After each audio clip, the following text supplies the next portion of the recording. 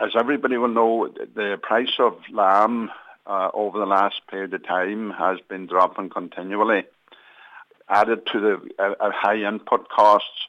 So quite clearly, while other sectors have actually been supported, the sheep sector is one that hasn't got any support at all, and that's why we are now calling on the Minister and the Government to use that fund to support sheep farmers.